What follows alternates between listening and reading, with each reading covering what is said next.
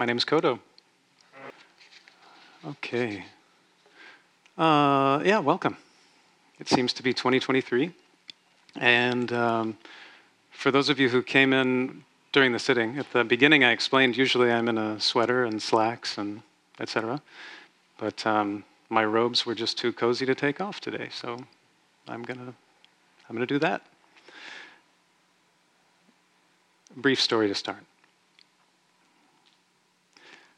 So let's see.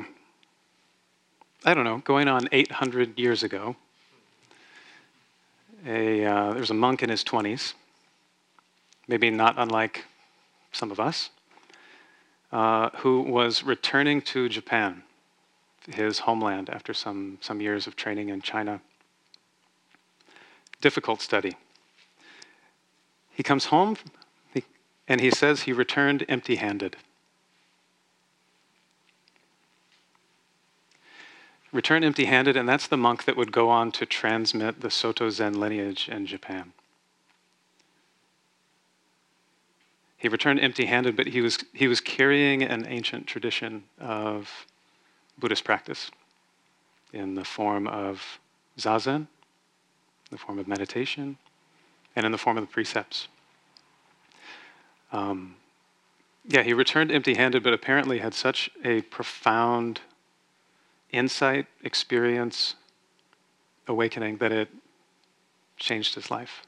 And he couldn't say that he came home with full hands, right? It's provocative. So he came home with zazen, he came home with the precepts, and I am fond of saying that the two of these together, Zen meditation and Zen precepts or Bodhisattva precepts, those can be said to comprise the entire path of Zen practice. That's it. We can all go. So that monk was Eihei Dogen Zenji. And he brought that path of practice of meditation and precepts as rules of training. He brought that back to Japan, and then generation after generation to the founder of this temple and to us. So many thanks to the ancestor.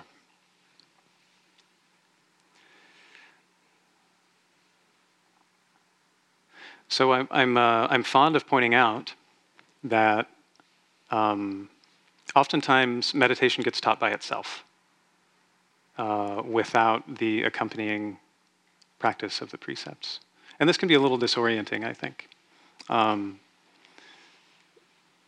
think a function of that is probably the most common question that I receive is, Kodo, how do I take my practice off the meditation cushion? Does that ring any bells for people?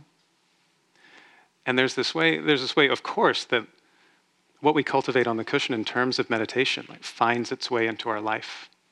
Like it changes our heart, it changes our mind, our way of relating with ourselves, our way of relating with others.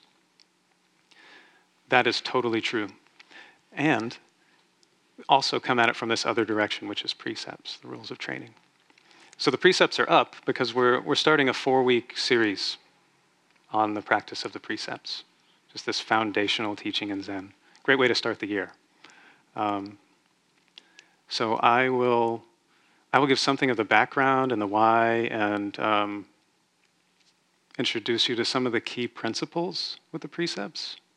And then Zach Smith, who frequently is here, will take us further the second week.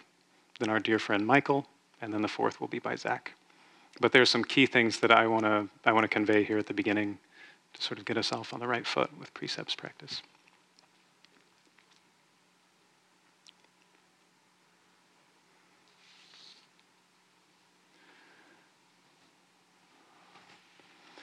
Generally speaking, in Zazen, in meditation, we're participating in this unfathomable world through the practice of stillness. In Zazen, our contribution is stillness. And little by little, just bit by bit,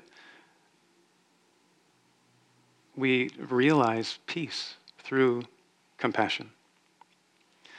And in precepts practice, through the rules of training, instead of our contribution being stillness, our contribution is activity. It's like, how do I actually live a life?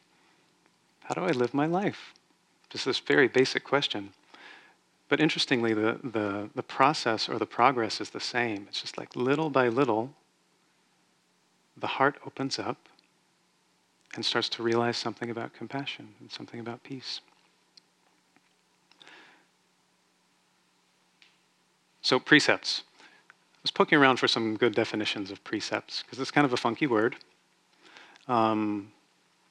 The one that I really liked that had an etymological basis was calling it a rule of action, how we act, a rule for ourselves of action.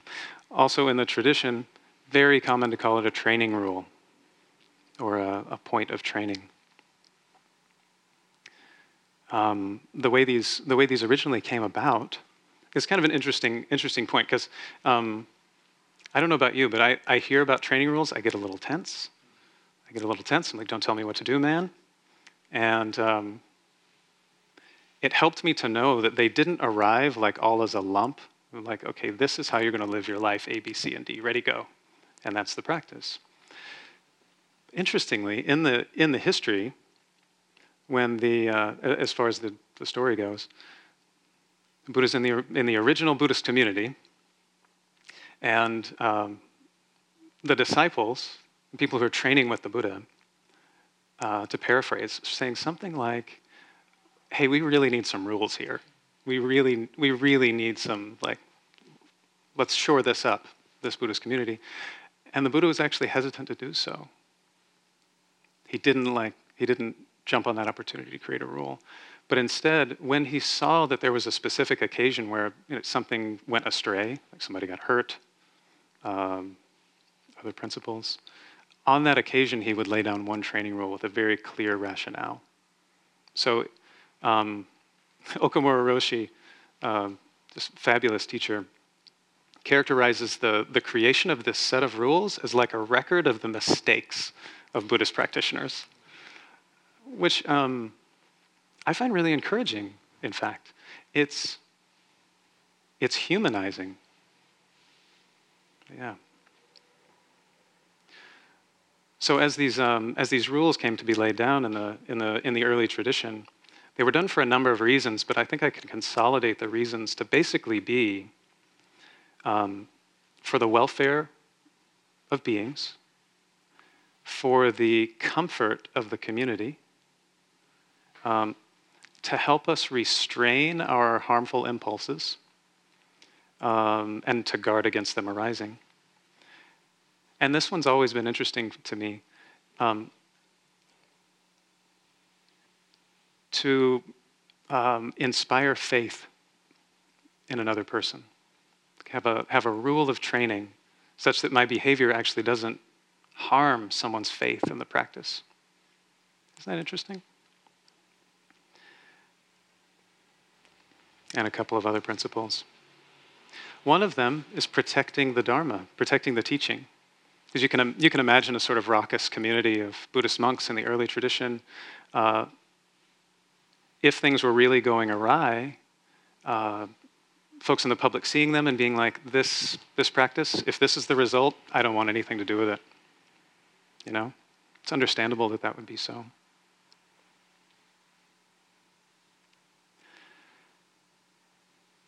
The mirror image of that is how inspiring it can be to meet people who have lived a really committed life to precepts and zazen. Like Suzuki Roshi was certainly one of these people we hear about.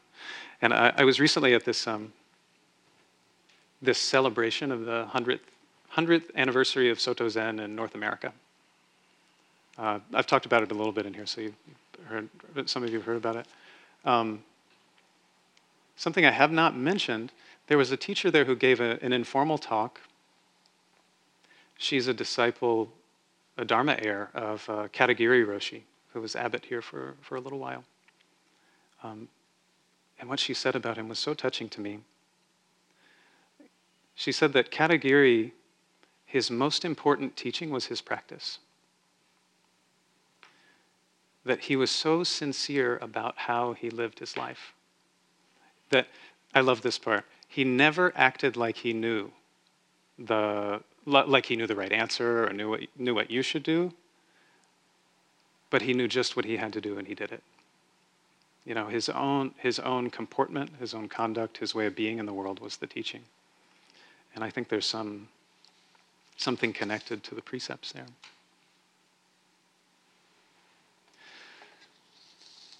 In practice, what working with precepts, one of the ways that it can function is that we can grow sensitive to the ways that we fracture community or the ways that we help support and create it.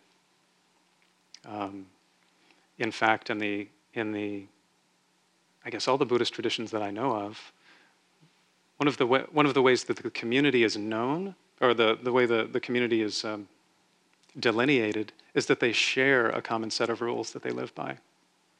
And for this tradition, it's these bodhisattva precepts, these 16 precepts. I see a resident or two, or people who have spent some time in residence here, who also know creating harmony in a place like this is not easy. And what you might know about is that we actually have a list of rules that's like 10, 11, 12 pages long of like,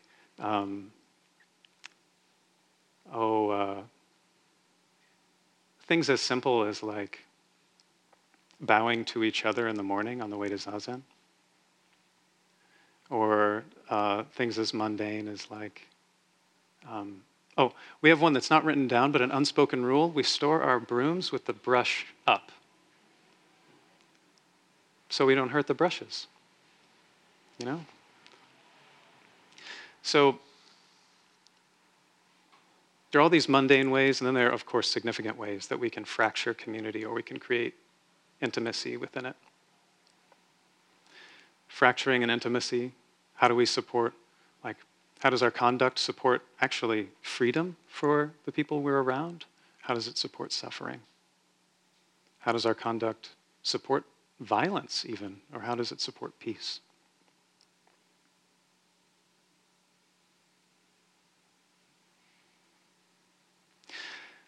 So Zazen and the precepts, way back in the day, the teaching was called Dhamma Vinaya.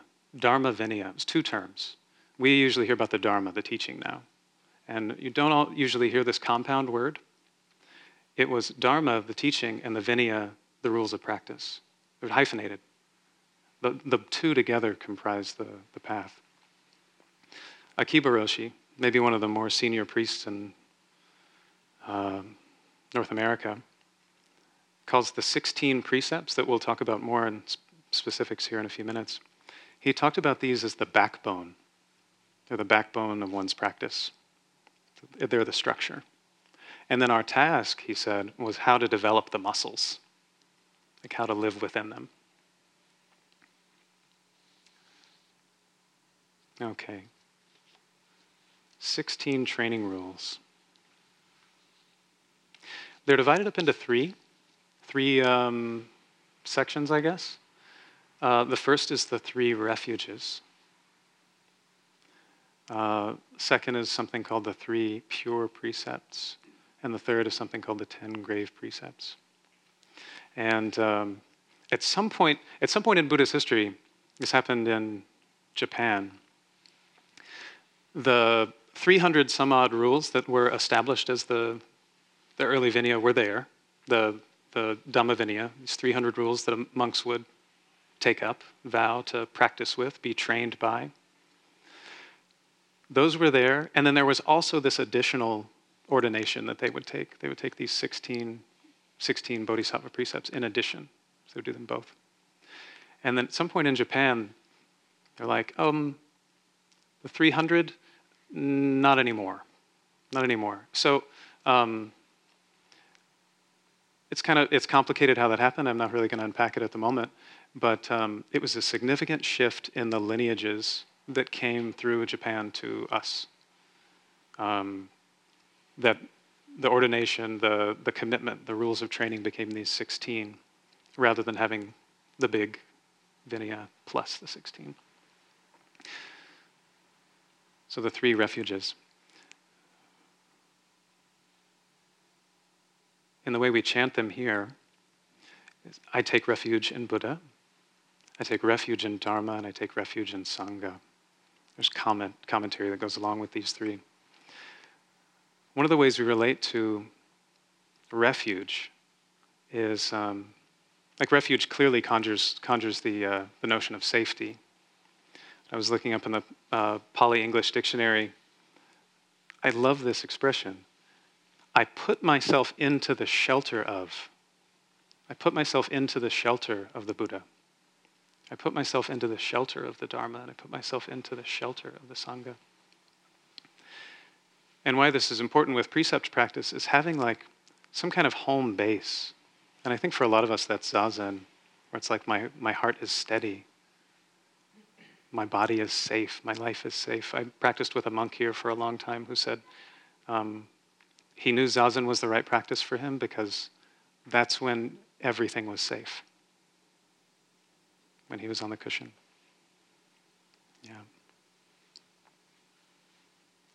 So I put myself into the shelter of the Buddha.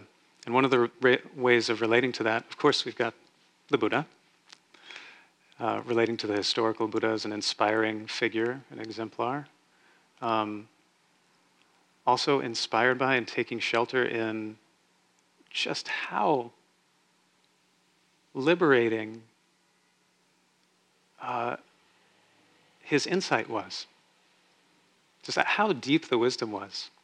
That we can find shelter and safety in the example of the Buddha and then the profundity of what he had to teach. Like, we could spend the rest of our lives practicing it with our whole heart and really not come to the bottom of it. So taking refuge in the Buddha, taking refuge in the Dharma. You know, when the Buddha was passing away, around the time he was passing away, he said, "Whoever sees the Dharma sees me." And that was in response to the sort of the sadness of the Sangha. Like, oh, we're going to lose our teacher. What are we going to do? He was sometimes sharper than one might expect, you know? Buddha was sometimes like very direct. But in this instance, I feel like it was a very compassionate move. It wasn't about the Buddha's body, but he related to the Dharma as his body. But the teaching that he gave, the Dharma that he gave would survive him and live on. And that would be the true body of the Buddha.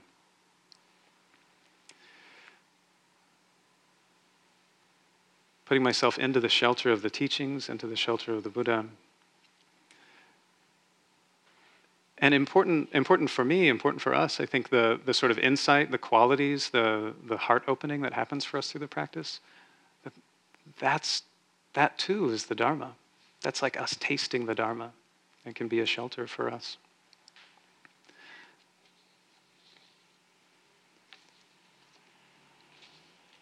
And then refuge in the Sangha. I mentioned earlier that one of the ways of delineating a Sangha, an assembly, a community, is by a shared set of rules. Back in the day, they called it a shared recitation, because every month or twice a month, depending, everyone would get together, and this is really sweet, actually. They would confess everything that they did that month that was not in line with their vows to another Dharma friend. And then all of them together would chant the rules. And that was their way of realigning the community, bringing the community back in harmony. We still do something like that. We don't tend to do the laying out our misdeeds in a specific way with everyone, but we do in a sort of formal way take responsibility for all of our karma for that month. And then we recite the Bodhisattva precepts together. We're doing that on Friday. Full moon ceremony. We'll see how it goes.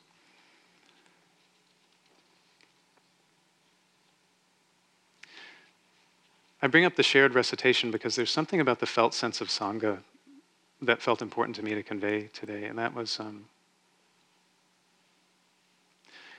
this tradition of the shared recitation. You can imagine, you can imagine this room, lights kind of dim, all the candles lit, and everyone standing, their palms like this, facing the front of the room. And all of us chanting in unison our 16 practices that we do together. And there's the sweetness of limbic resonance. There's the sound of everyone's voice. There's literal harmonizing. The coming together. The coming together is quite beautiful. And then I take this, and then I imagine the same thing happening at the same time at Green Gulch, in principle. Often the calendars are a little off, but let's just say. Same thing happening at Tassajara, our monastery. And then I think of Abhayagiri, the Theravada monastery, doing their full moon puja. Similar thing, coming together, chanting for the evening. And the same thing that's happening there is happening in Thailand. And the same thing that's happening here is happening in all the Zen temples. Very quickly the sense of connection and community gets very, very big of this shared practice. It stretches across space, it stretches across time, and stretches across tradition, in fact. Yeah. So precept practice begins with taking refuge.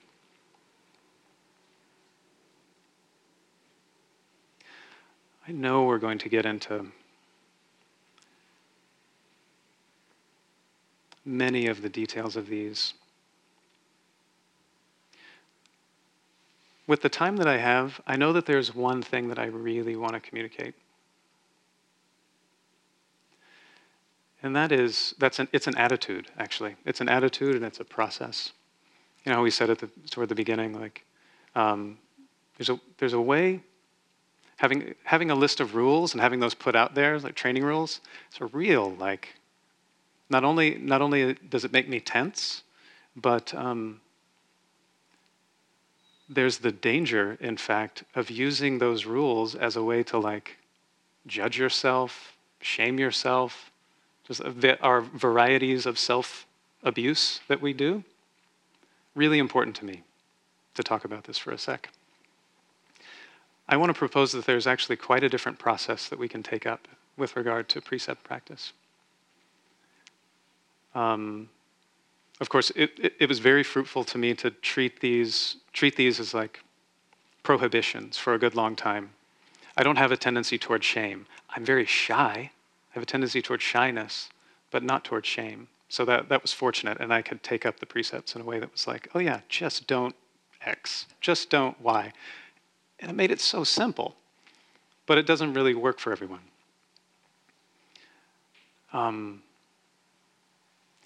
What I wanted to communicate, quite a different approach that I am just actually learning about these years after doing precept practice.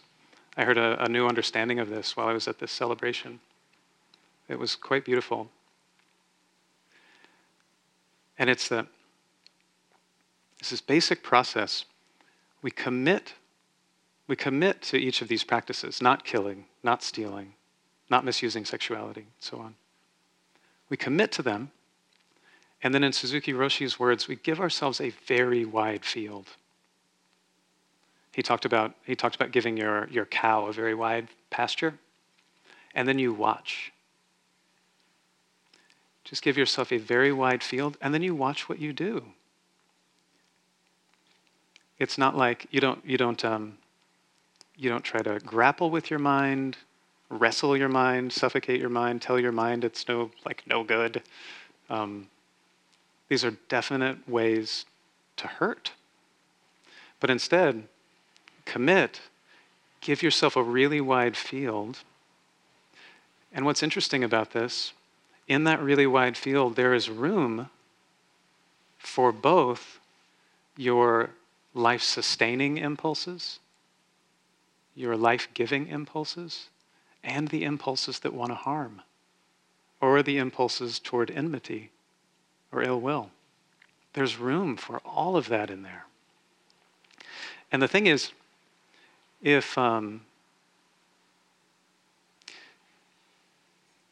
we direct ourselves to prohibit any arising of ill will, it's going to happen and we're going to be ignoring it or denying it or setting it aside. When the function of the practice can really operate in that wide field that gives space for awareness and our impulses to meet. That is the place where wisdom arises, some freedom arises, and compassion arises. I realize it's sort of a dangerous thing to say, regarding precepts. I don't want this to be misunderstood at all. So I'm not saying like, oh, embrace and act out your ill will, or X, Y, or Z. I'm really not saying that.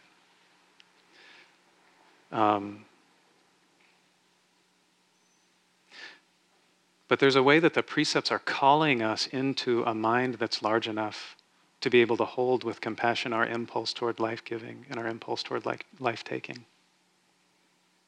Everything has to be included. Yeah.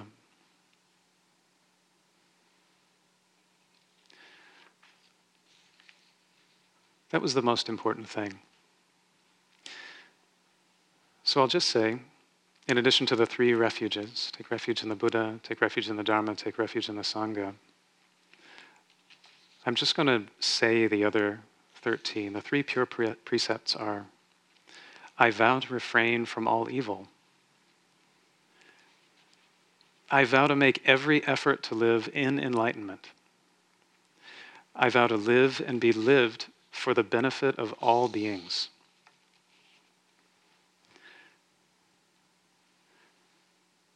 I'm going to borrow Reb Anderson's translation for the other 10.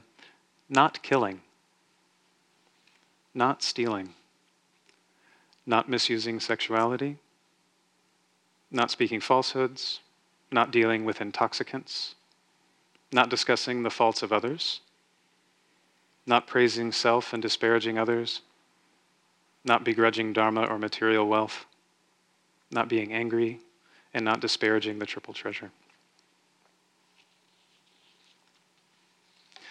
In one phrase, to refrain from unwholesome actions. We commit this wide field. Impulses of all kinds come up. Some of them we act on, some of them we don't. If we have harmed someone, acknowledging that to ourselves, confessing that to ourselves, and then realigning. Last thing I'll say, there's this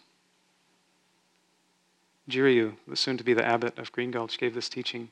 He was like, regarding the full moon ceremony, regarding the ceremony of reciting every month, he was like, how did they know we were going to have to do that? Like, they knew 2,500 years ago that we were going, every month we were going to break the precepts, and we would have to recommit. How did they know that? Isn't that embarrassing?